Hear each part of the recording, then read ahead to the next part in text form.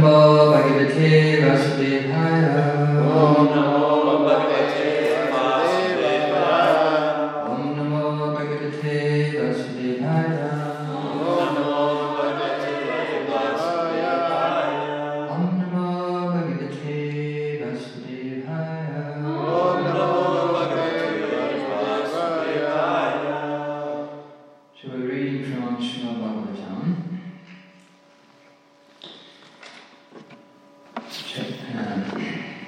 Canto 5, Chapter 18, Text number 18. The residents of Jambudvip offer prayers.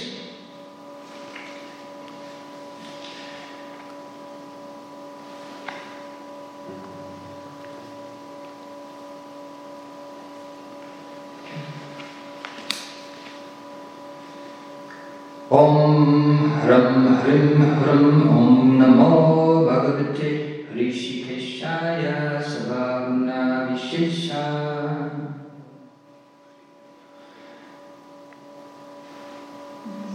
Om Ram Rim Rum Om Namo Bhagavate Rishikeshaya. Vilakshitatmane akutinam chutinam chittisam visheshanam charipataye.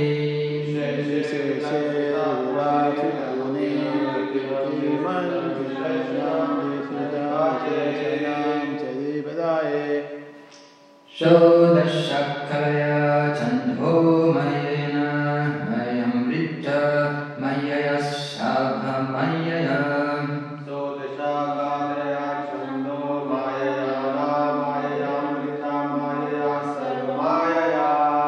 Sahasre kojase balaya akanthaya kammaya namastu uvayan yatcha bhuyat. Kojase balaya kammaya kammaya namaste kammaya bhuyat. So I've read the 4 lines as is written here in the Bhagavatam, although obviously they couldn't fit that into 4 lines there, so they put about 8. I might just do the word for word, unless anyone wants to. I'll just go to the word for word.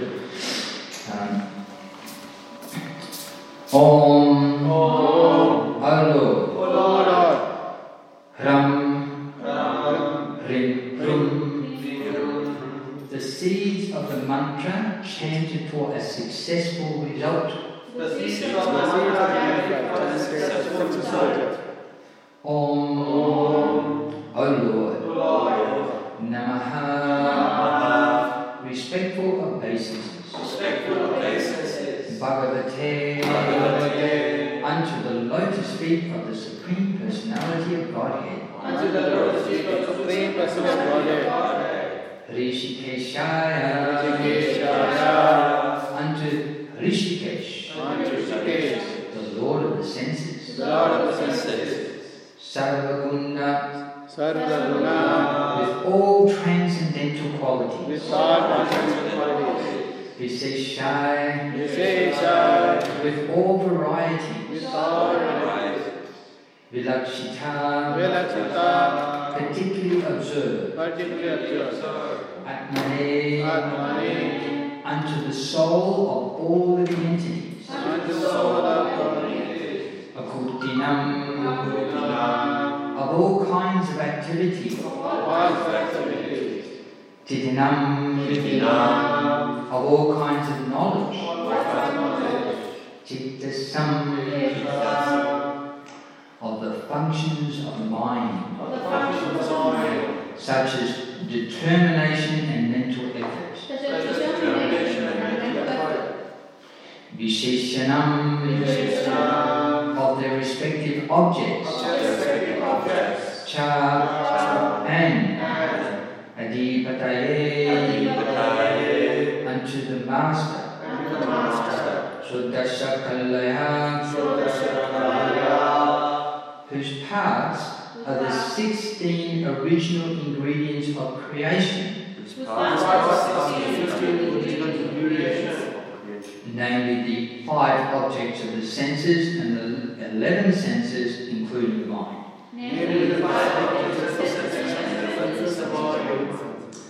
Chandha Mayaya, unto the enjoyer of all ritualistic ceremonies. Anamayaya, who maintains all living entities by supplying the necessities of life. Amrita Mayaya, who awards eternal life. Sarvamayaya, who is all pervading. Sahase, the powerful. Ojase, who supplies strength to the senses. Balaya, who supplies strength to the body. Kantaya, the supreme husband or master of all living entities. Kamaya, who supplies all necessities for the devotees. Namaha, respectful obeisances. Te, unto you. Avayakcha, always. During both day and night, or both in this life and the next. Bhuyat, may there be all good fortune. So I read this translation, and as we can remember, these prayers, beginning from this one, are being the goddess of fortune is praying to Pradyumna on the division, the part of Jamnavi known as Ketamala Vasha. And Pradyumna is also known as Kamadev. Or the spiritual, original form of Cupid, Kamadev. There is a demigod also called Kamadev, but Pradyumna, who's not different from Krishna, an expansion of Krishna. In other words, Krishna is the original Kamadev, and that is especially manifest in the pastimes of Pradyumna. So these prayers by the goddess of fortune to that very enchanting Lord who even attracts the Cupid of this material world. So her prayer, let me offer my respectful obeisances unto the Supreme Personality of Godhead, Lord Rishikesh, the controller of all my senses and the origin of everything. As the Supreme Master of all bodily, mental and intellectual activities, he is the only enjoyer of their results. The 5 sense objects and 11 senses, including the mind, are his partial manifestations. He supplies all the necessities of life, which are his energy, and thus non-different from him, and he is the cause of everyone's bodily and mental prowess, which is also non-different from him. Indeed, he is the husband and provider of necessities for all living entities. The purpose of all the Vedas is to worship him.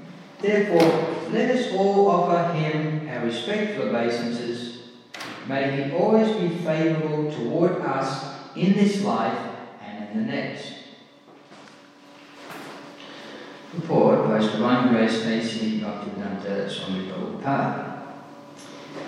In this verse, the word further explained in regard to how the Lord expands His mercy in different ways. So as we previously heard, Maya refers to the goddess of fortune, the spiritual, personified spiritual energy of the Lord, and also how the Lord, through His spiritual energy, bestows His mercy upon the Lord, upon all the other living entities. So Prabhupada goes on to explain. Parasya Shakti Hridaya Shruyate. The energies of the Supreme Lord are understood in different ways. In this verse, He is described as the original source of everything, even our body, senses, mind, activities, prowess, bodily strength, mental strength, and determination for securing the necessities of life. Indeed, the Lord's energies can be perceived in everything. As stated in Bhagavad Gita 7:8, Rasoham Apsukontaya, the taste of water is also Krishna. Krishna is the active principle of everything we need for our maintenance. So we see here in Bhagavatam being the postgraduate, the graduate understanding, and postgraduate understandings. We get further and further through the Bhagavatam of the topics of the Bhagavad Gita. So in the Bhagavad Gita we understand Krishna says, I am the taste of water. So those objects of the senses and the necessities of the living entities, Krishna is the active principle in that, and this verse is expanding that very, very elaborately, our understanding. And Prabhupada goes on to say, this verse offering respectful obeisances, and therefore, as you can see, if one struggles to understand Bhagavad Gita, one will have much greater difficulty trying to understand the Srimad Bhagavatam. Though we're very fortunate because the way Srila Prabhupada has compiled the Srimad Bhagavatam, you see practically every purport is that he uses the opportunity to further enlighten us in the fundamentals of the Bhagavad Gita. When I was a young devotee, even in the first year, because I read the Bhagavad Gita before coming to the movement several times, and then so I was very enchanted to read the Srimad Bhagavatam from the very beginning, which I read all Prabhupada's books in the first 9 months. I've been in the devotee.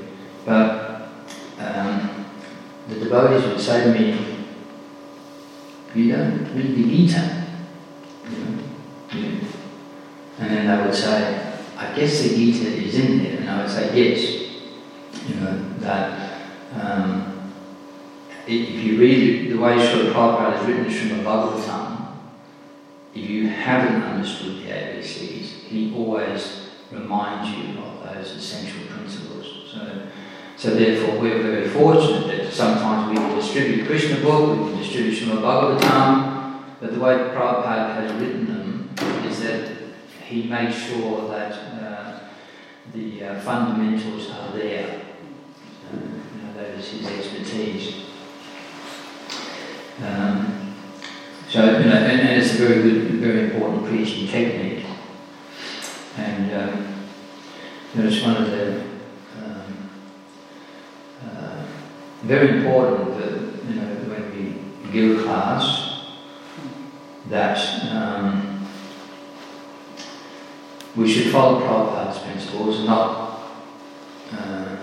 try to artificially impress people by just presenting some supposedly very advanced knowledge and what have you, and too quickly skip over the basics, because that's not Prabhupada's style. That's not our style. So there should be a nice balance, and that helps us to understand the more advanced aspects. So then Prabhupada goes on to say, this verse, offering respectful obeisances unto the Lord, was composed by Rama, with a long name, Rama, yes, the goddess of fortune, and is full of spiritual power.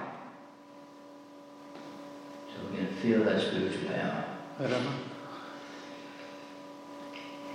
As they say in Star Trek, may the power be with you, or may the force be with you, may the spiritual force be with you. That's our word. Under the guidance of a spiritual master, everyone should chant this mantra and thus become a complete and perfect devotee of the Lord. One may chant this mantra for complete liberation from material bondage, and after liberation, one may continue to chant it while worshipping the Supreme Lord in Vaikuntha Loka. So there's two aspects of this verse which we're going to look at. Also today is the disappearance of Kalabhadra Swami, and which is very pertinent. There's some nice discussions related to his family, and we're going to look at those as well in order to discuss some of the spiritual aspects of this verse as well. So all mantras, of course, are meant for this life and the next life, as Krishna himself confirms in Bhagavad Gita 9:14.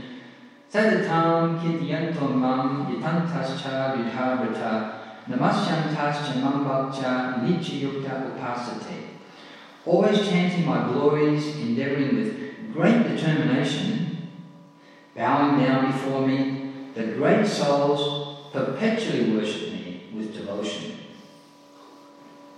A devotee who both in this life and the next chants the Maha Mantra or any mantra is called Nitya Yukto Prasakta.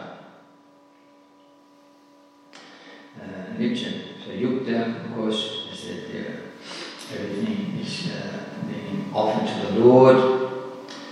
Prasakta, everything is being utilised eternally to worship the Lord while engaged in glorifying the Lord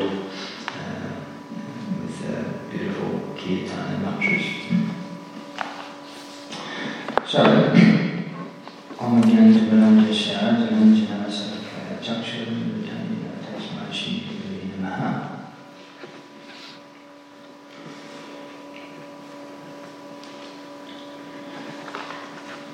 So these,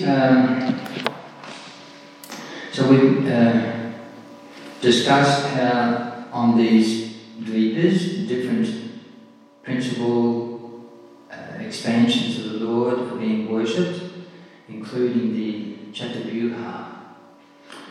Chatuvyuha is Vasudeva, so Lord Narayan expands as for pastime, for the purpose of his pastime expansions as Vasudeva, the presiding deity of consciousness,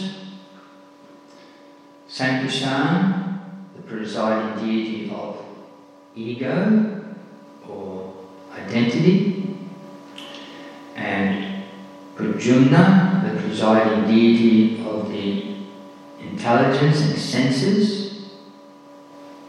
and Aniruddha, the presiding deity of the mind. And that function is carried out by those that Chatuvyuha, either in the spiritual world or the material world. As we will discuss, both the Lord, therefore this mantra is relevant to both the spiritual world and the material world, because in this world we're given material senses, and in the spiritual world we have our original spiritual senses, which the same Lord resides over.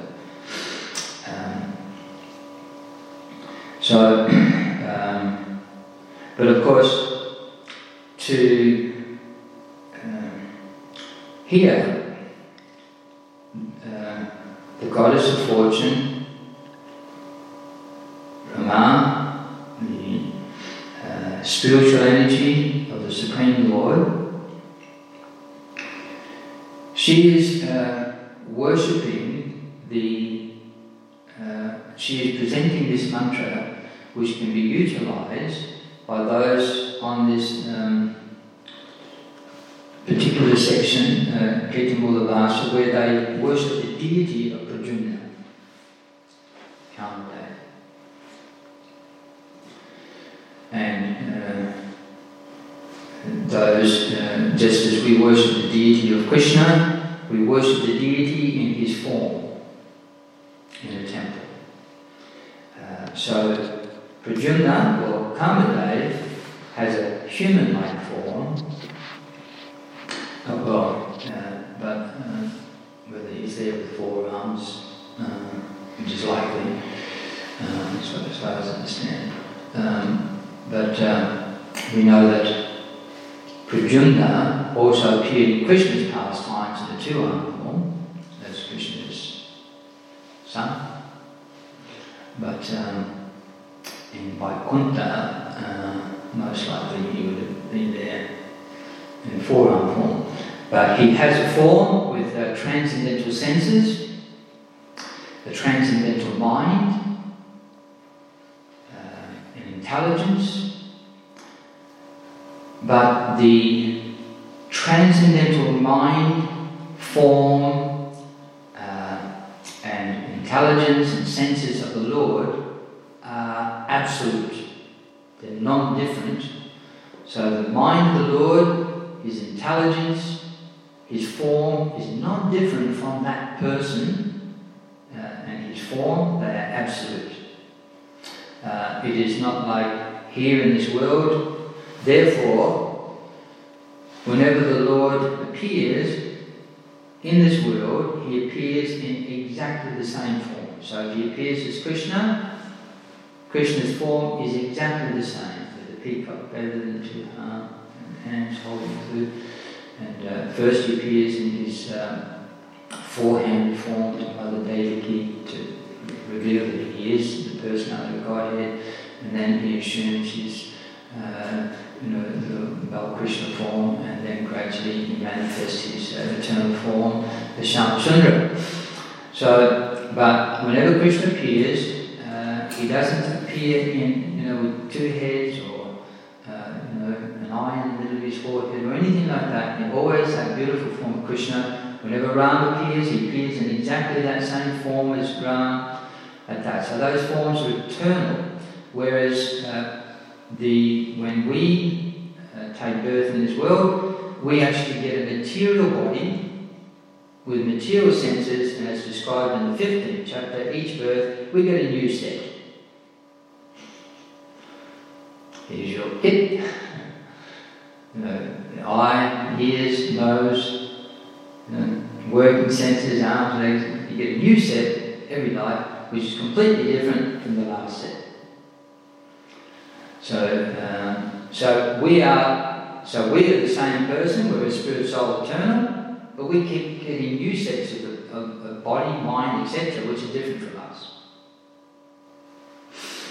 But the soul also has an original spiritual form, which when we become liberated and go back to the spiritual world, that spiritual form again manifests. So the Lord is a person with spiritual form and senses, and we're a person with spiritual form and senses, but we've forgotten that spiritual form, and we are covered by this material body. To understand that the spirit soul has senses is very difficult to understand. If one can understand that, then that is a very important stepping stone to understand that the Supreme Lord also has a form and senses. That is introduced even in the by Patanjali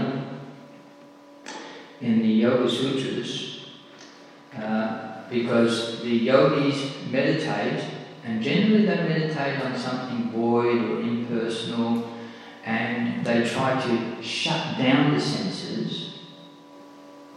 But the Patanjali process is just shut down the material senses, but enlighten the spiritual senses in contact by meditating upon the super soul within the heart.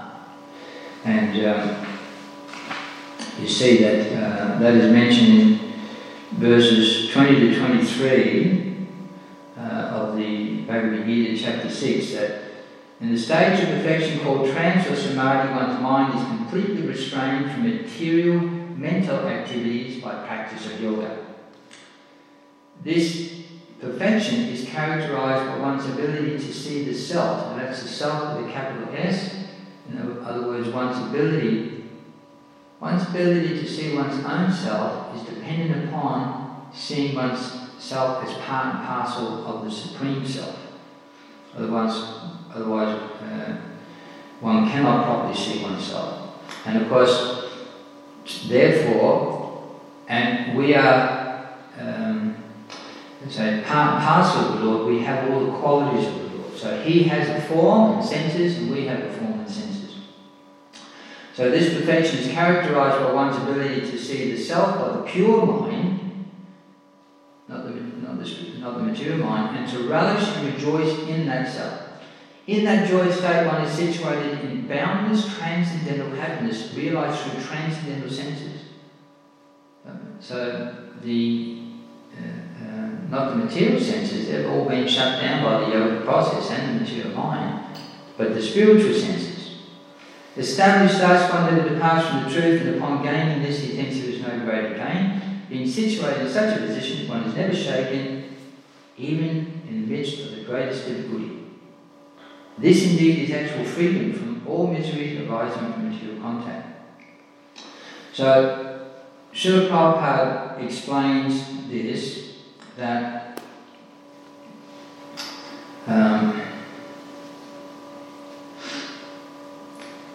he says, yoga practice is more or less based on the principles of the Patanjali system. Some unauthorized commentators try to identify the individual soul with the super soul. And the monists think this is to be liberation, but they do not understand the real purpose of the Patanjali system of yoga. So, what is the reason, I'll answer this question, why most people who contemplate spirituality consider one to be ourself, to be one or the same as the Supreme? What is the reason? I'll give you a hint. It's because of the descriptions of the Supreme. Because we're saying in quality but not quantity. No, I'm saying, why do they not understand that? I missed the question. What's that? I missed the question. Why is it common that everyone, without exception, if they don't have a spiritual master, that they will naturally identify that they are one with the Supreme? So like they're not trained to be served. They like the thought that they're God. They're one with God. That is the reason why they'll accept misconception. But basically it's because the Supreme is described as everything. And because the Supreme is everything, He is all-pervading, how can He be a person? And if we're one with the Supreme, how can we be a person? Mm-hmm. So it's because He's all-pervading. Now, in this verse we're discussing today, it's describing how Pradyumna is not different from all our senses. And most people are going to read that and understand, oh, well, therefore God's definitely impersonal. But they're worshipping that person, and generally, as Prabhupada describes in the Gita, those who accept everything impersonally, when they offer mantras or any service to the deity or to the Lord in devotional service, it is time-serving devotional service. Means I may have to, do this for some time, and then I can give it up and I become liberated. So it's time-serving. There's no real devotion. But they call it bhakti. But for them, bhakti, so quite often, you'll see, like in the Satyanarayana worship, there's no, the concept of that God is personal and impersonal is not really clarified. Even though worship Satyanarayana, they're asking for the material necessities of life, or liberation, and they worship Him with bhakti. But that's time-serving bhakti. It's not the bhakti, it's not pure devotion.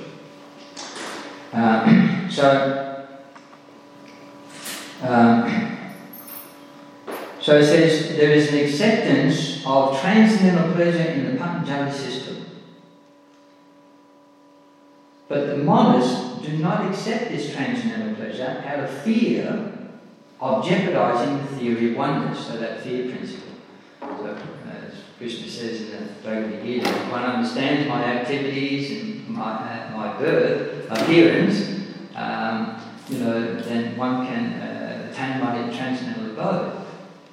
To do that, one has to develop love for God, and to develop love for God, one has to give up attachment to material things, doing everything for our own sense gratification, without a connection with the Supreme, and we have to give up our fear of having senses. That by having senses, somehow we're going to jeopardize becoming one, where there is no question of senses, mind, personalities, form. None of that exists on the personal platform. So, out of fear of that, it stops them from actually performing real bhakti and developing the love of God. So that fear of jeopardizing the theory of oneness. So when we read these verses, we get a great transcendental bliss by reading about the transcendental senses of the Lord and how we have a spiritual form. For the impersonalists, they read these verses with a little trepidation. Okay, I have to, there's some purification there, but I'm really going to throw this away as soon as I make some real advancement. And there's a fear in their mind. The duality of knowledge and knower is not accepted by the monist. But in this first transcendental pleasure, realized through transcendental senses, is accepted. And this is corroborated by Patanjali Muni, the famous exponent of the Yoga system. The great sage declares in his Yoga Sutras 4.34, Purushartha Sunyanam Gunanam Patipashavaha Kaivalyam Swarupam Patishta Vachiti Shakti Iti. This Chitti Shakti, or internal potency, is transcendental. Purushartha means material religiosity, economic development, sense gratification, and, at the end, the attempt to become one with the Supreme. This oneness with the Supreme is called Kaivalya by the monist. But according to Patanjali, this Kaivalya is an internal or transcendental potency by which the living entity becomes aware of his constitutional position. So everything that happens on the material platform, or to become liberated, or everything that happens on the liberated platform happens because the essence of anything that can happen or exist is literally the Supreme Lord's energies itself. Even so, therefore, Kaivalya is also one of the energies of the Lord, the transcendental energies of the Lord, by the arrangement of the spiritual energy of the Lord, his spiritual potency, one can attain liberation, which is described here. In the words of in the words of Lord Chaitanya, this state of affairs is called Chaitodapana Marjanam, or clearance of the impure mirror of the mind.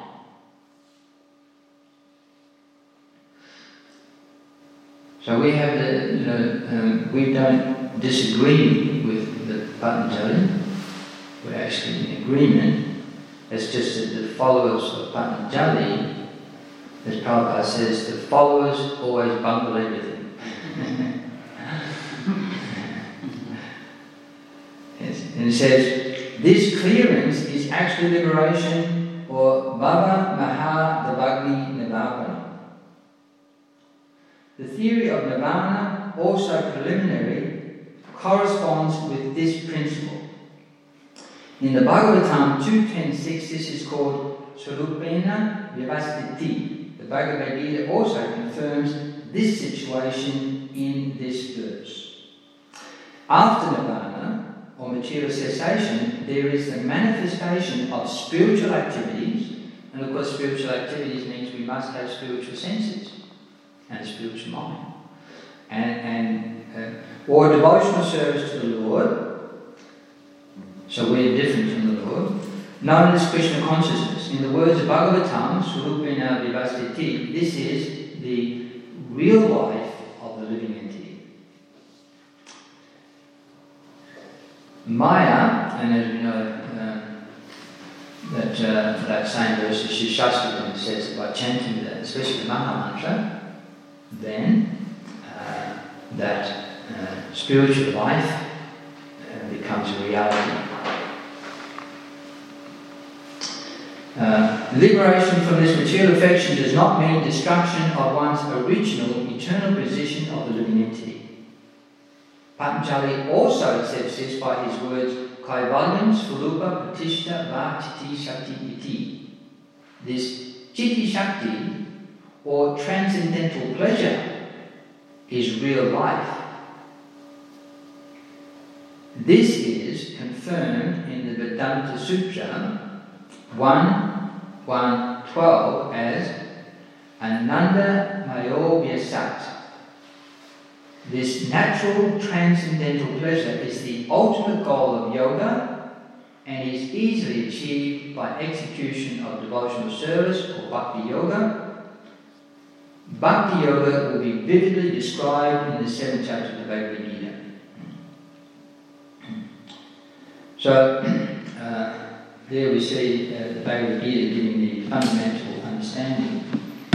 And if people cannot understand the Bhagavad Gita, they will not understand anything of Patanjali or any process. As Krishna says in the Gita, that there are many processes, many aspects of yoga, from Karma yoga to Jnana yoga, Ashtanga yoga, whereby one connects with the Supreme.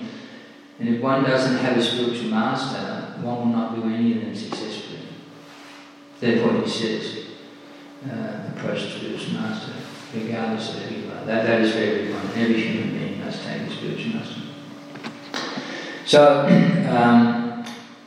therefore, this bhakti yoga, and so just, in fact, it can be easily done by bhakti yoga, but actually it can only be done by bhakti yoga. And that's mentioned in Bhagavad Gita 9.4, it mentions this verse from Bhakti Rasamrita Sindhu. Tatha Krishna namadi nabhavet graham indriya seva mukha hijivito swayami vasvarachada. Lord Krishna's name, fame, form, pastimes, etc., cannot be understood by material senses. Only to one who is engaged in pure devotional service under proper guidance, spiritual master, is he revealed. In the Brahma Samhita 538 it is stated, Pramanjanacharita Bhakti Valotinina Santa Sadeva Yeshu Valokiyanti.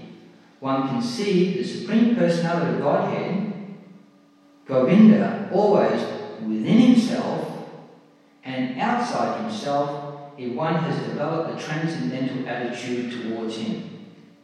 Thus, for people in general, he is not visible.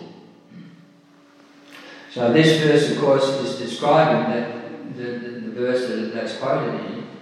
Krishna says, by me in my unmanifested form, that I am, this entire universe is pervaded, so the Lord is all pervading. All beings are in me, but I am not in them. So therefore the Lord is all pervading by his energy. Everything exists within the Supreme, who is everything and all pervading. But they can't understand that, therefore they think that he is impersonal, being all pervading. But he's saying in these verses of the Gita that still, we see in that next verse, he says, and yet everything that is created does not rest in me. Behold my mystic opulence. Although I am the maintainer of all living entities, as we heard in today's verse, and although I am everywhere, I am not a part of this cosmic manifestation, for myself is the very source of creation.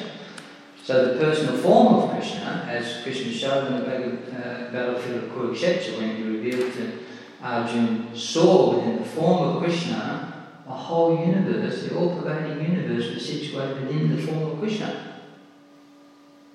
And Mother Yashoda also, she looked into the mouth of Krishna and she saw, everything is there. So Krishna states very clearly, yes, by my energies I'm all-pervading, but I am the source of that all-pervading manifestation of all the living entities, of all the senses and minds and activities and determinations and so on. I am the source of that, the person. And as he describes further, that everything rests upon him, rests within him. Resting within the Lord means that it rests within his will.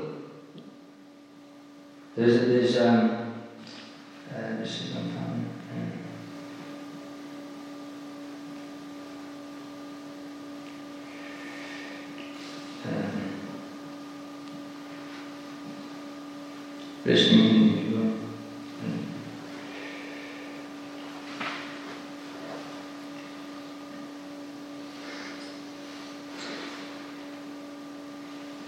We see in Bhagavad Gita, the whole, chapter 9, text 8, the whole cosmic order is under me, under my will it is automatically manifested again and again, and under my will it is annihilated at the end.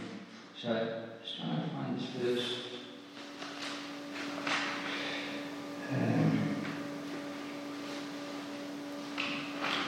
There's a Vedic verse.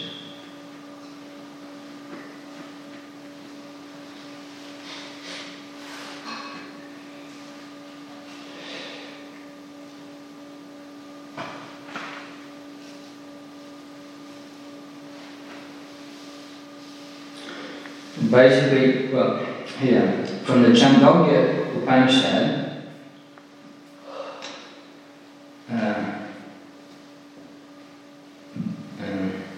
Eka Bahusham.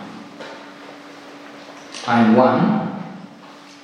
one person, the person Krishna, from whom everything is coming. It says, although I am one, I shall become many. So the Lord is one with his own personal form and senses, but he becomes unlimited other people in the material and spiritual world with their own either spiritual forms in the spiritual world, or material forms in the material world. He becomes many. So although he's one, he becomes many. Again, very hard for people to understand. It becomes many, then how can we remain one? But that is the inconceivable potency of the Lord. God is always inconceivable. If we don't accept the fact that the Lord is inconceivable, that was one of the, I remember the first day I come to the Hare Krishna temple, and they said, well, you can stay the night. And I stayed the night. And they gave me some beads. And they said, chant Hare Krishna. You chant, and, I had read something about it. So you chant Hare Krishna, and you'll make progress to understand Krishna, the Supreme Person of God. So I'm standing there, my flared jeans, my long hair, hippie, straight off the streets. And I'm thinking, the one thought I still remember to this day, if God exists, He's got these inconceivable potencies. If they say you chant Hare Krishna, and those inconceivable potencies will liberate you, then why should I not accept it? I still remember that thought. It's a basic understanding of God. So, first real thought, the basic understanding of God is that He's inconceivable. Anything He wants to do, even a kid understands that. Oh, it's God, I will do anything, get anything I want. Right? But then we become philosophers. Oh no, God can't do this, He can't do that, He's limited by this, He's limited by so many things. And you're not God. So, therefore, and His form and His mind, being spiritual, are one, and therefore, looking for that verse, another verse in there, Vedic mantra, that His will becomes actual fact by His multifarious potencies, as mentioned here. Parasha Shakti Vivideva Shriti. That if the Lord thinks something,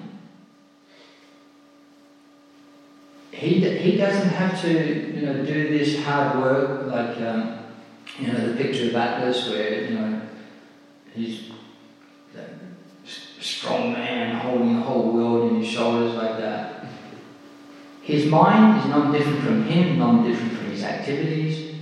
That if He thinks something and wills it to be, it's an actual fact and His energies immediately manifested. Just like material creation, there's no slow evolution. Even the Bible says, how many days did it take God in the Bible to make the world? 7. Yeah. Doesn't sound like evolution to me. It's 7 days in God's time. 7 days in God's time. Just a moment. So, but we understand within one breath of Mahavishnu. So, He wills it becomes an actual fact. There is creation. He creates the material energy with the different components as described here, the different senses, the different sense objects. All of that is there. Literally, there's He creates the material energy and divides it into 16 components, which is capable of providing for the entire duration of the universe senses appropriate to fulfill each and every spirit soul's material desires for the whole course of creation. And that is there from the very beginning.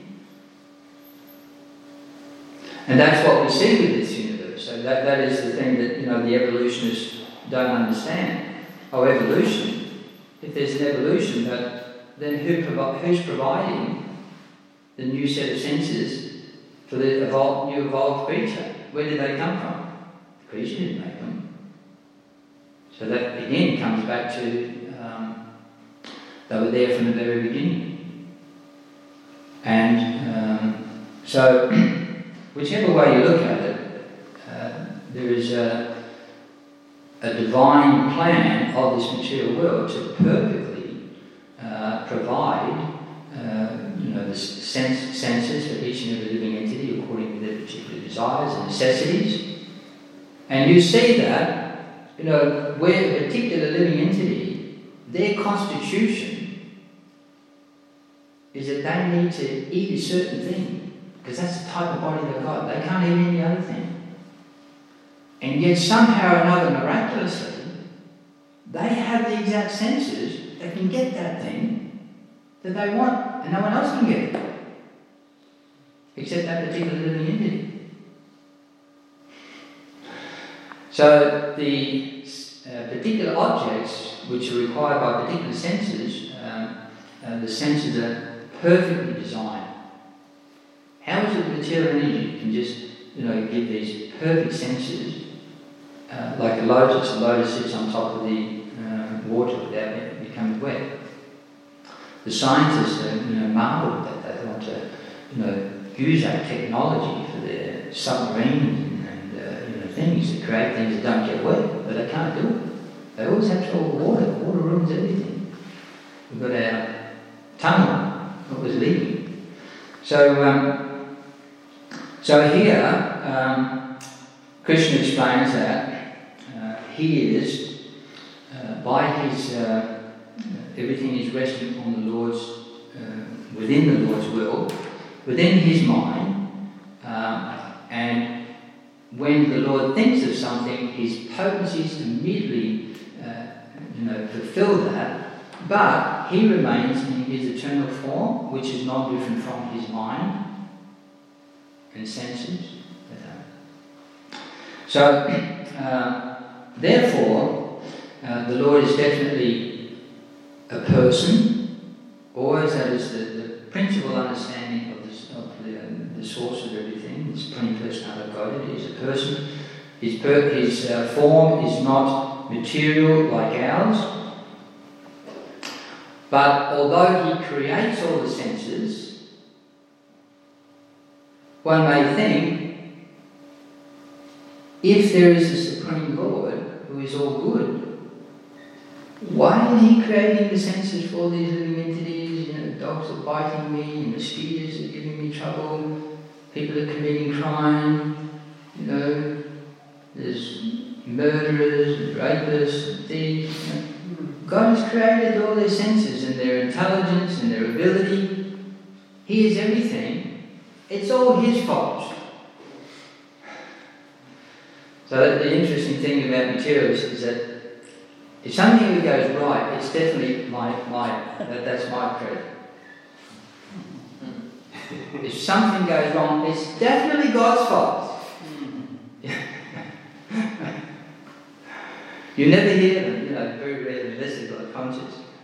You never hear them. So, praise him.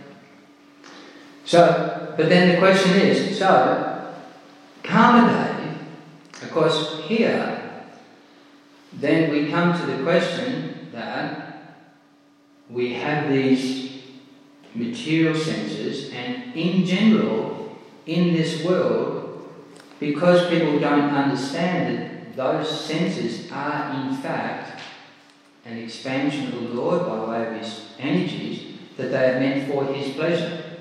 And therefore one should engage in devotional service, and if one does engage in devotional service, the Lord will reveal himself and ourselves, our own spiritual nature, and take us back to the spiritual world. So all activities in this material world are basically sense gratification, even Purushartha. And that is described in the Adi Lila, chapter 4, text number 165. Can someone get that for me?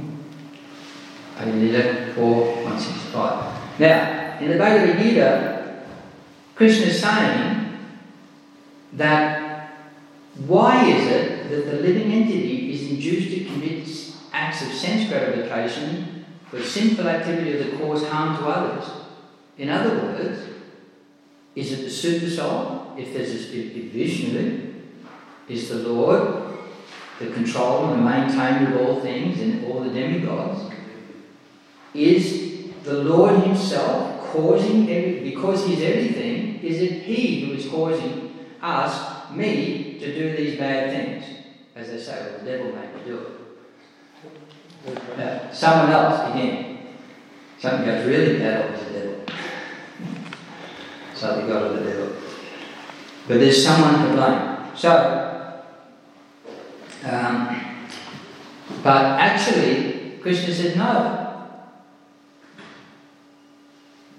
One has a desire for sense gratification, which means lust, in one form or another, disguised in one way or another, but it is lust that actually makes a living entity use their senses for these things, even though everything is actually controlled by the Lord. Rishikesha, he's the Lord of the senses, he's the master.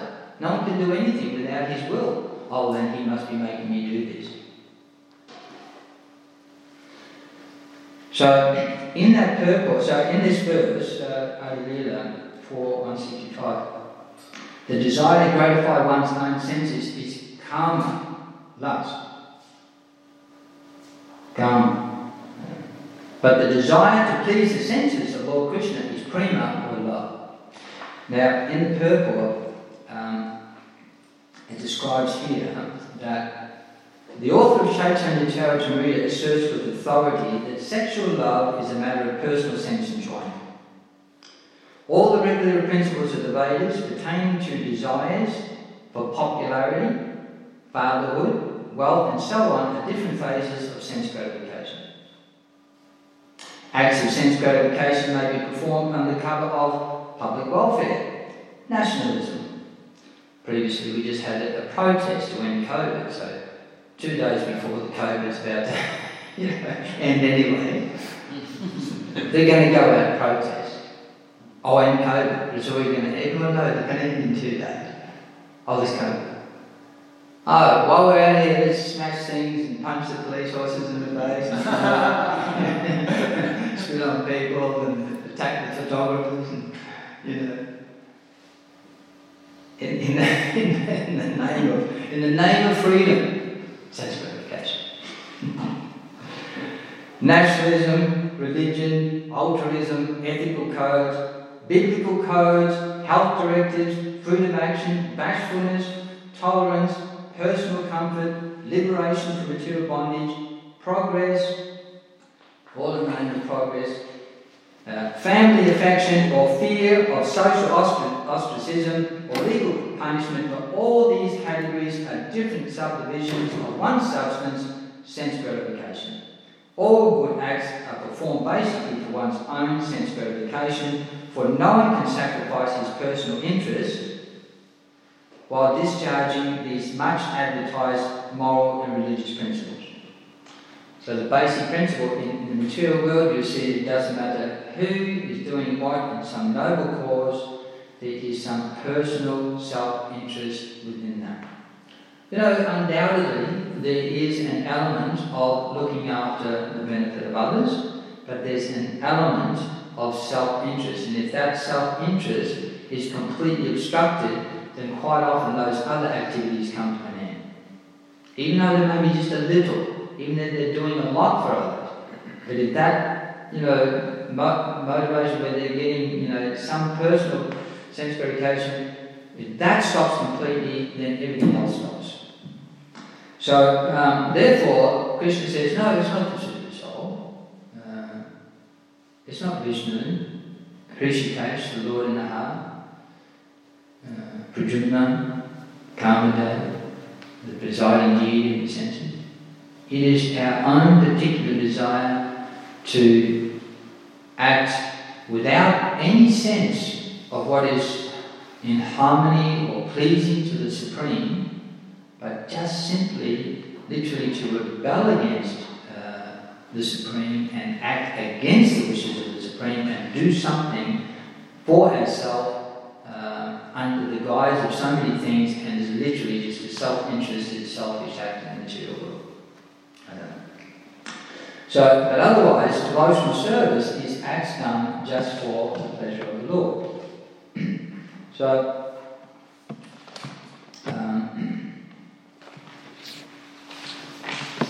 therefore, as we see that, again mentioned in the Prabhupada mentions in the Bhagavad Gita that not a blade of grass moves without the will of the Lord. But that has to be understood because even a blade of grass has their senses. A blade of grass cannot act as a blade of grass unless that particular set of senses was given to it to act in a certain way and act in such a way, that blade of grass can draw the energy of the sun for the benefit of the whole world and the trees, like that. But that is the arrangement of the Lord by which it can do it. Therefore, without the will of the Lord, no one can do anything. But that doesn't mean that the Lord is still neutral. That He is actually, His position is, I would rather everyone stop their sense gratification in the material world and just come straight back to the spiritual world.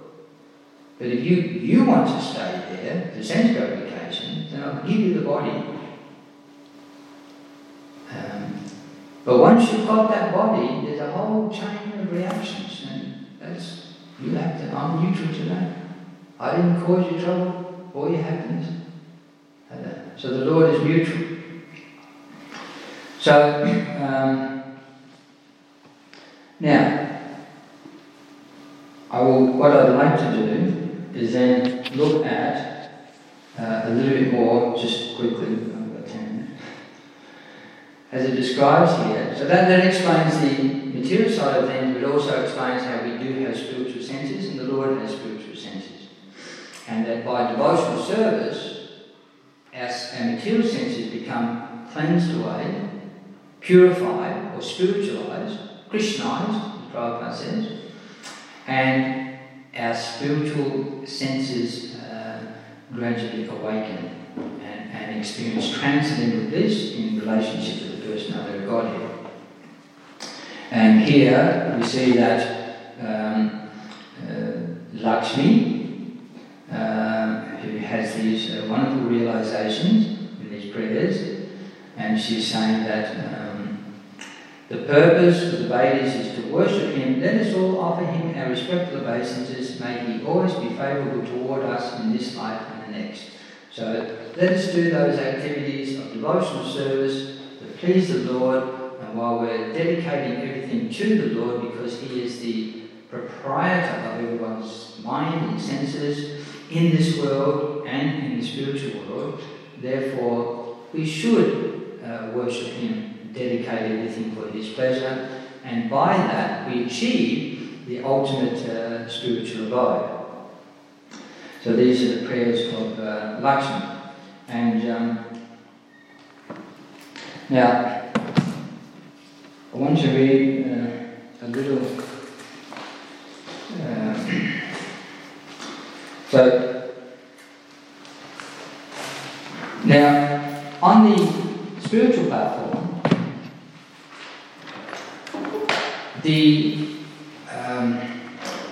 there are different realms. There is Vaikuntha, and then there is Goloka Vrindavan. Generally, devotees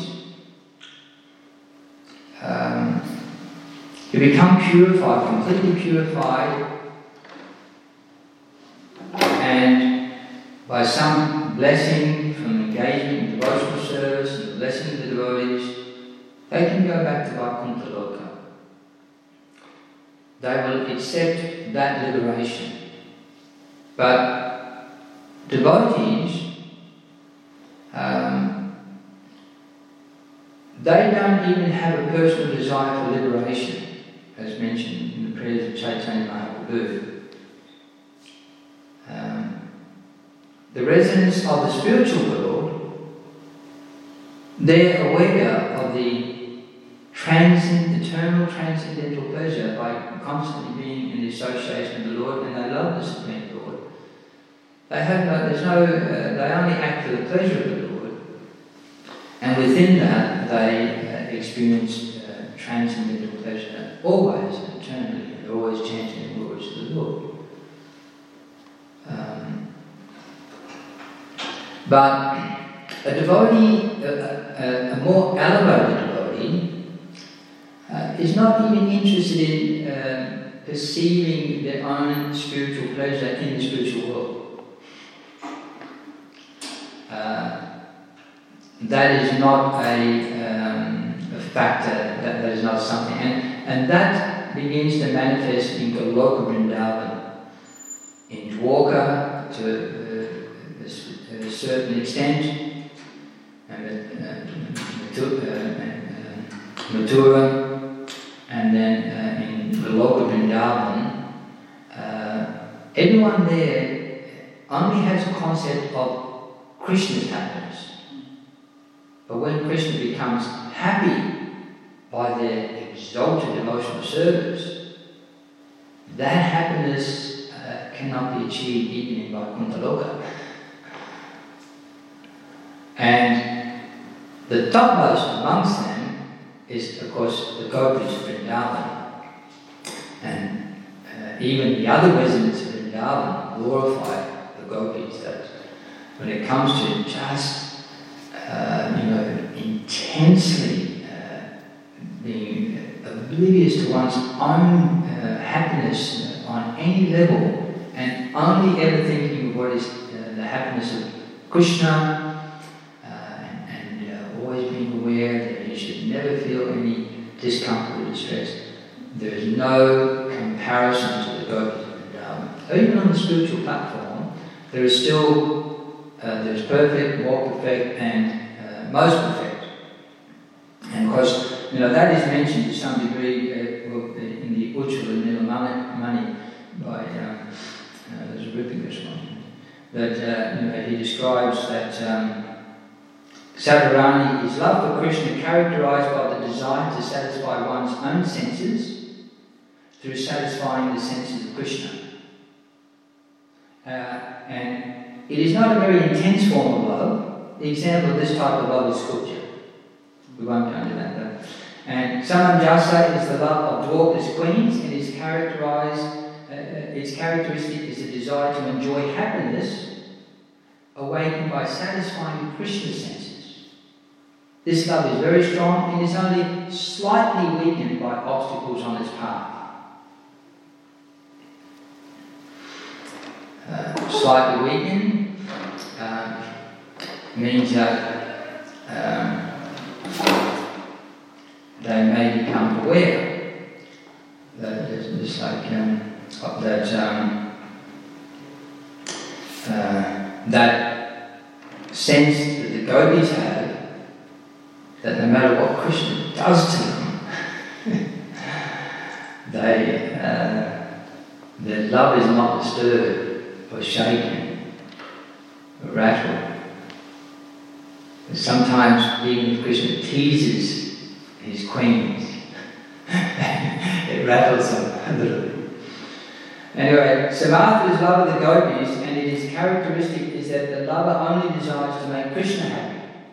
With no consideration of one's own happiness, this love is never interrupted or diminished. And of course, and this analysis of the degree of selflessness and surrender, which is based upon the definition of love given in Adi Lila, chapter 4, 165, reveals the love of the gopis or Samatha Bhakti to be supreme.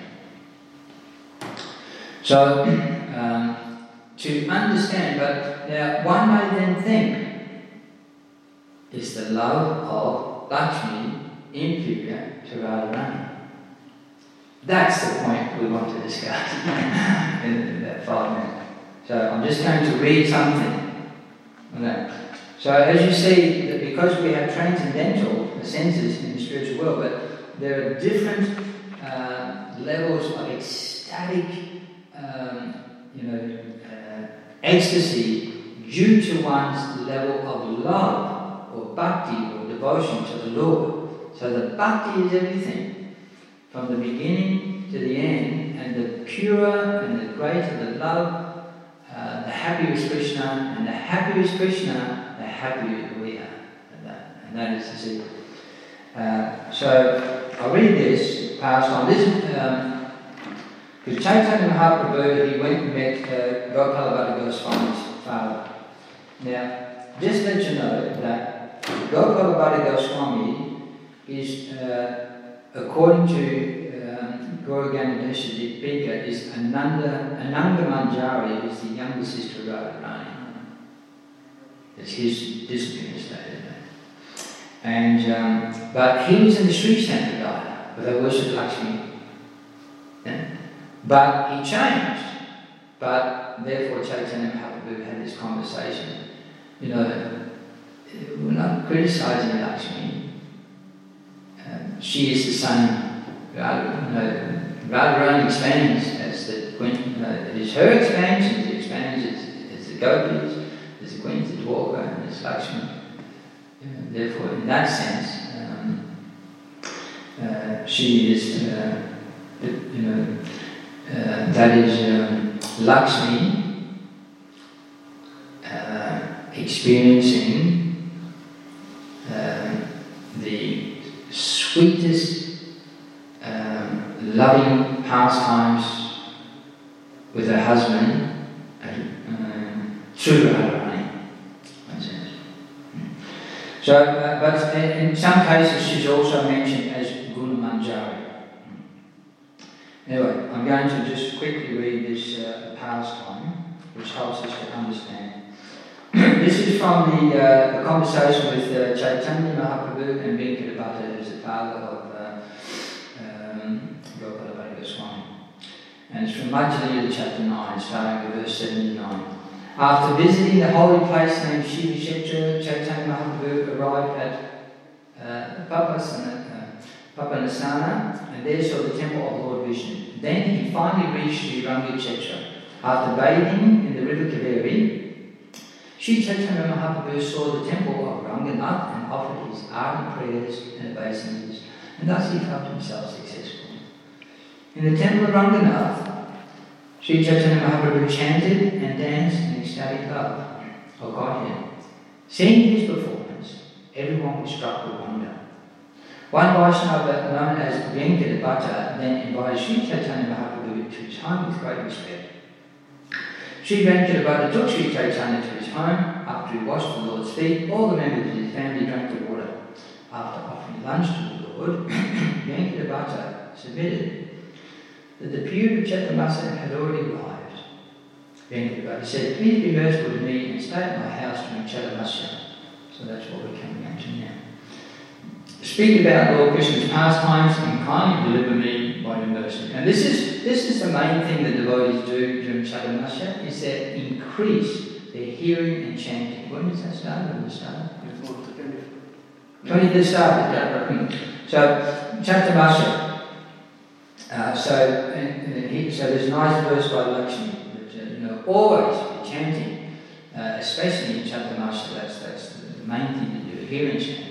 And if you hear and chant, then some people criticise the Hare Krishna because they don't follow all the different aspects. Sometimes they get married during Chaturmasya and what have you. But because everything is a dedication to the Lord in loving devotion and accompanied by the hearing and chanting, there is no fault, because the purpose is love of God. So Sri Chaitanya Mahaprabhu remained at the house of Venkadabhatta for 4 continuous months. The Lord passed his days in great happiness, enjoying the transcendental of discussing Lord Krishna's pastimes. While there, Sri Chaitanya Mahaprabhu took his bath in the river Kaveri and visited the temple of Sri Ranga. Every day, the Lord also danced in ecstasy. The beauty of Lord Chaitanya's body and his ecstatic love of God were witnessed by everyone. Many people used to come to see him, and as soon as they saw him, all their unhappiness and distress vanished. Many hundreds of thousands of people from various countries came to see the Lord, and after seeing him, they all chanted the Hare Krishna Maha Mantra. Indeed, they did not chant anything but the Hare Krishna Maha Mantra, and all of them became Lord Krishna's devotees. Thus the general populace was astonished. All the Vaishnava Brahmanas residing in Sri Ranga Kshetra invited the Lord to their homes every day. Each day the Lord was invited by a different Brahmana, but some of them did not get the opportunity to offer him lunch because the Chaturmasya period came to an end. Sri Chaitanya Mahaprabhu remained at the house of Venkadabhatta and constantly talked about Lord Krishna. In this way he was very happy. Being a Vaishnava in the Ramanuja Sampradaya, Venkatapati worshipped the deity of Lakshmi and Narayan. Seeing his pure devotion, Sri Chaitanya Mahaprabhu was very satisfied. Constantly associating with one another, Sri Chaitanya Mahaprabhu and Venkatapati gradually developed a friendly relationship. Indeed, sometimes they laughed and joked together. Now, at this point, Gopalabhata Goswami is here, and he had some dreams where Lord Chaitanya allowed him to enter into all the pastimes of the Lord before taking sannyas, and he envisioned that, plus many other. So although he was a young child, the Lord, being in his home, blessed him with all these wonderful spiritual visions of the spiritual world and the Lord's activities.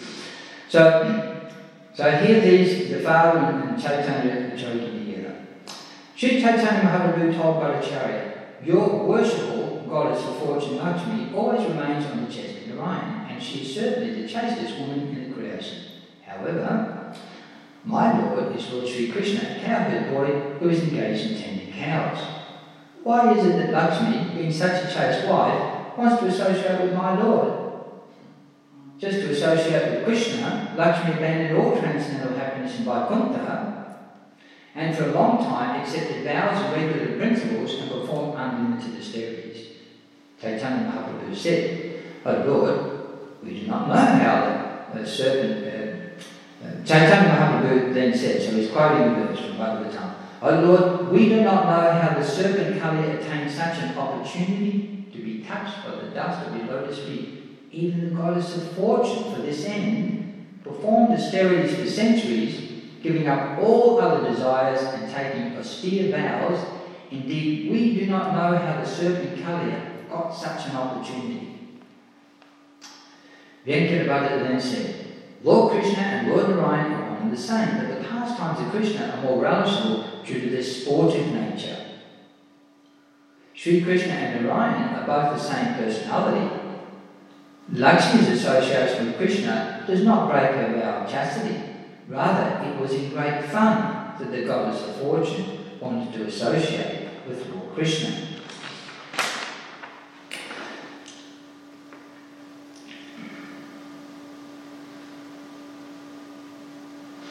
So, as Prabhupada mentions, in other words, it is understandable that a chaste woman wants to associate with her husband in all his different dresses, and therefore one should not criticise Lakshmi for wanting to associate with Krishna. Venkatapati continued, "According to transcendental realisation, there is no difference between the forms of Narayan and Krishna, yet in Krishna there is a special transcendental attraction due to the conjugal mallow, and consequently he surpasses Narayan. This is the conclusion of transcendental mallows." And that verse really goes on included in his Bhakti Rasamrita Sindhu. He goes on to say, "The goddess of fortune considered that her vow of chastity would not be damaged by her relationship with Krishna. Rather, by associating with Krishna, she could enjoy the benefit of the rasa dance." Venkatapati further explained, "Mother Lakshmi, the goddess of fortune, is also an enjoyer of transcendental bliss. Therefore, if she wanted to enjoy herself with Krishna, what fault is there? Why are you joking so about this?" So here we see that we discuss the senses in the material world for sense gratification. Look at the pastimes of even Mother Lakshmi and the residents of the spiritual world with their transcendental senses, how they're enjoying playful transcendental activities with their transcendental senses, enjoying unlimited bliss. So this is the other side of it. And as it says here, that's why these activities, they don't stop at the liberated platform, they continue. So, Lord Chaitanya Mahaprabhu replied, "I know that there is no fault on the part of the goddess of fortune, but still she could not enter into the rasa dance. We hear this from the revealed scriptures." And he quotes Bhagavatam 10:47-60. "When Lord Krishna was dancing with the gopis in the Rasa Leela, he put his arms around their necks and embraced them. This transcendental favour was never granted to the goddess of fortune or other consorts in the spiritual world, nor was such a thing ever imagined by the most beautiful girls from the heavenly planets, girls whose bodily lustre and aroma exactly resemble lotus flowers. And what to speak of worldly women who may be very, very beautiful by material estimation. But can you tell me why the goddess of fortune Lakshmi could not enter the rasa dance? The authorities on Vedic knowledge could enter the dance and associate with Krishna. Great sage, and so he said, some could, Vedic scholars could enter in, but not Lakshmi. And he quotes this verse from Bhagavatam 10:87-23. Great sages, by practicing the mystic yoga system and controlling the breath, conquer the mind and senses, thus engaging in mystic yoga and seeing the super soul within their hearts, they ultimately enter into impersonal Brahman, along with the enemies of the Supreme Personality of Godhead. However, the damsels of Raja, the gopis, want to embrace Krishna and his arms, which are like serpents. Being attracted by the beauty of Krishna, the gopis ultimately tasted the nectar of the lotus feet of the Lord. The Upanishads have also tasted the nectar of his lotus feet by following in the footsteps of the gopis. Having been asked by Sri Chaitanya Mahaprabhu why the goddess of fortune could not enter into the rasa dance, whereas the authorities on Vedic knowledge could, Venkatapati replied, I cannot enter into the mysteries of this behaviour. Venkatapati then admitted, I am an ordinary human being. Since my intelligence is very limited and I am easily agitated, my mind cannot enter within the deep ocean of the pastimes of the Lord. You are the Supreme Personality of Godhead, Krishna himself. You know the purpose of your activities, and the person whom you enlighten can also understand your pastimes. So, if we perform devotional service, the Lord, either within the heart, through the spiritual master, through the Shastras, or personally, will enlighten us and reveal the entire spiritual spectrum to us. The Lord replied, Lord Krishna has a specific characteristic. He attracts everyone's heart by the mellow of his personal conjugal love. By following in the footsteps of the inhabitants of the planet known as Brajaloka or Goloka Vrindavan, one can attain the shelter of the lotus feet of Sri Krishna. However, in that planet the inhabitants do not know that Lord Krishna is the Supreme Personality of Godhead. There, someone may accept him as a son and sometimes bind him to a grinding mortar. Someone else may accept him as an intimate friend and attaining victory over him, playfully mount his shoulders. The inhabitants of Brajabhumi know Krishna as the son of Maharaj Nanda, the king of Brajabhumi, and they consider that there can be no relationship with the Lord in the rasa of opulence. One who worships the Lord by following in the footsteps of the inhabitants of Brajabhumi attains the Lord and gets to know him as he is known in the transcendental planet of Braja. And there he is known as the son of Maharaj Nanda. Chaitanya Mahaprabhu then quoted, and he quotes from Srimad Bhagavatam 10:9-21, the Supreme Personality of Godhead Krishna, the son of Mother Yashoda, is accessible to those devotees engaged in spontaneous loving service. But he is not as easily accessible to mental speculators, to those striving for self-realization by severe austerities and penances, or to those who consider the body to be the same as the self. The authorities in Vedic literature known as Shruti Gana worship Lord Krishna in the ecstasy of the gopis and followed in their footsteps. And the personified authorities on the Vedic kings acquired bodies like those of the gopis and took birth in Brajabhumi. And there you see that Rajunda, Kamadev, he is the Lord of the senses. Even, and of course, the original Arjuna is Krishna himself. But in Vaikuntha, the transcendental senses are through his expansion from Narayan, that Pradyumna. And in the material world, the expansion of Pradyumna is Gaudaksha Vishnu, from whom comes Brahma, and that's where they get their senses. But either way, it is the Lord who provides our spiritual forms. So it says, the personified authorities of the Vedic kings acquired bodies like those of the gopis and took birth in Brajabhumi. So we pray to Pradyumna, we will get some bodies like that. We don't pray to him for strong senses, for sense gratification, or even to go to Vaikuntha. We want to go to Brajabhumi, even as a spectator. Lord Krishna belongs to the cowherd community, and the gopis are the dear lovers of Krishna. Although the wives of the denizens of the heavenly planets are most opulent within the material world, neither they nor any other woman in the material universe can acquire Krishna's association. The goddess of fortune, Lakshmi, wanted to enjoy Krishna and at the same time retain her spiritual body in the form of Lakshmi. However, she did not follow in the footsteps of the gopis in her worship of Krishna, and therefore we see that the body, just as the body we get in this world, the senses get their particular object, sense object, even on the spiritual platform, that applies. If your object of all your senses is Krishna, you have to have a body suitable for that. And even Lakshmi's body is not. And that is all under the arrangement of the Lord. So, Vyasadeva, the supreme authority of Vedic literature, composed a verse beginning, Nayanam Sukapur Bhagavan, because no one can enter into the Rasa Lila dance in any body other than the bodies of the gopis.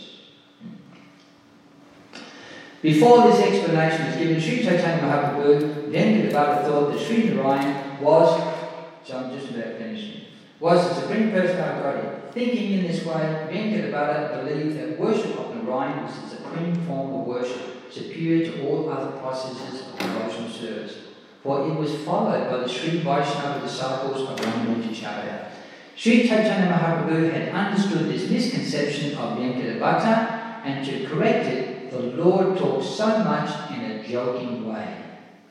The Lord then continued, "My dear Venkatadevata, please do not continue doubting.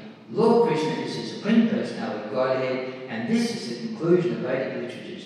Lord Narayan, the opulent form of Krishna, attracts the mind of the goddess of fortune and her followers. Because Krishna has 4 extraordinary qualities not possessed by Lord Narayan, the goddess of fortune, Lakshmi, always desires his company." You can read the purport to that one. You have recited this sloka beginning with Siddhantas Taveredi. That very verse is evidence that Krishna is the Supreme Personality of Godhead. So he explains, he quotes 1-59 from Bhakti Samrita Sindhu. According to transcendental realization, there is no difference between the forms of Krishna and Narayan, yet in Krishna there is a special transcendental attraction due to the conjugal mellow, and consequently he surpasses Narayan, and that this is the conclusion of transcendental mellows. The Supreme Personality of Godhead, Krishna, attracts the mind of the goddess of fortune, but Lord Narayan cannot attract the minds of the gopis. And this proves the super excellence of Krishna. To say nothing of Lord Narayan personally, Lord Krishna himself appeared as Narayan just to play a joke on the gopis, and although Krishna assumed the four-armed form of Narayan, he could not attract the serious attention of the gopis in ecstatic love. Once Lord Sri Krishna playfully manifested himself as Narayan with 4 victorious hands and a very beautiful form. When the gopis saw this exalted form, however, their ecstatic feelings abated. A learned scholar can therefore understand the gopis' ecstatic feelings, which are firmly centered on the original form of Lord Krishna as the son of Nanda Maharaj. The wonderful feelings of the gopis and ecstatic paramarasa with Krishna constitute the greatest mystery of spiritual life. Very important point, because we understand that because all the avatars and the forms of the Lord are in fact expansions of Krishna, then we can chant about Lord Narasimha, Lord Narayan, there's in the Bhagavatam here, Pradyumna.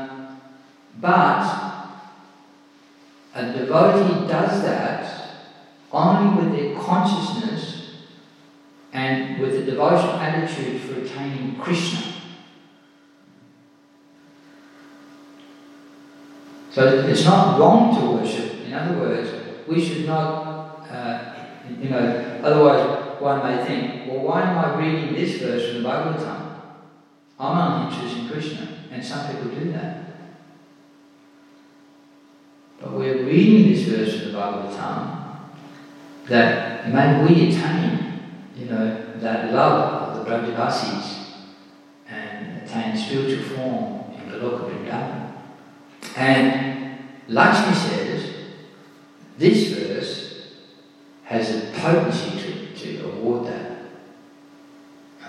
It's filled with spiritual potency.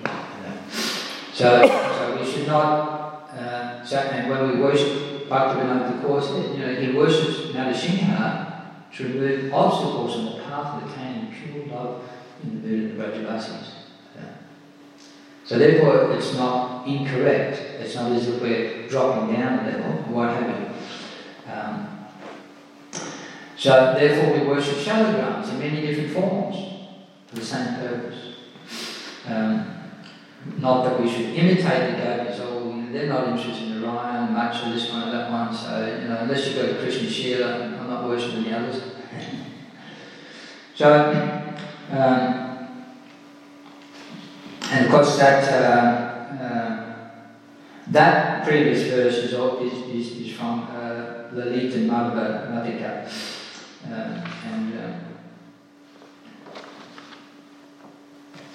Almost finished. So, in this way, Lord Chaitanya, I am pretty much finished. I'm finished actually.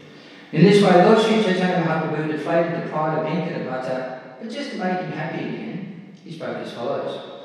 The Lord pacified Venkatabhatta by saying, actually, whatever I have said is by way of jest. Now you can hear from me the conclusion of the Shastras in which every Vaishnava devotee has firm faith. There is no difference between Lord Krishna and Lord Narayan, for they are the same form. There is no difference. Similarly, there is no difference between the gopis and the goddess of fortune, for they are also of the same form. The goddess of fortune enjoys the association of Krishna through the gopis. One should not make distinctions between the forms of the Lord, for such conceptualizing is offensive. So we see all the forms as Krishna. Therefore, we never lose our attention from Krishna, no matter which form of the Lord we're worshipping. They're non-different from Krishna. There is no difference between the transcendental forms of the Lord. Different forms are manifest due to different attachments of different devotees. Actually, the Lord is one, but he appears in different forms just to satisfy his devotees. And he quotes from Narada Pancharatra, when the jewel known as Madhurya touches other materials, it appears to be separated into different colours. Consequently, the forms also appear different.